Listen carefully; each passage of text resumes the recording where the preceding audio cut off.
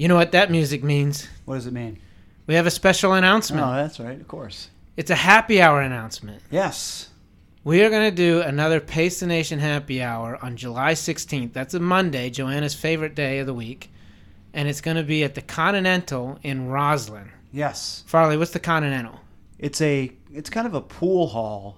Okay. Slash bar, restaurant. Very cool spot. Mm-hmm. Trendy enough for our listeners, for sure. So I voted on Arlington, Right. of course.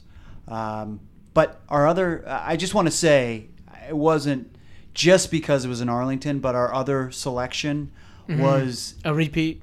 Well, it was also where the I think either the home run derby's happening that day, so I probably don't think we want to avoid the area. all-star traffic. Yeah. So yeah, I think Continental is the good. So come by, play some pool, watch the home run derby, and hang out with your favorite Pace the Nation hosts.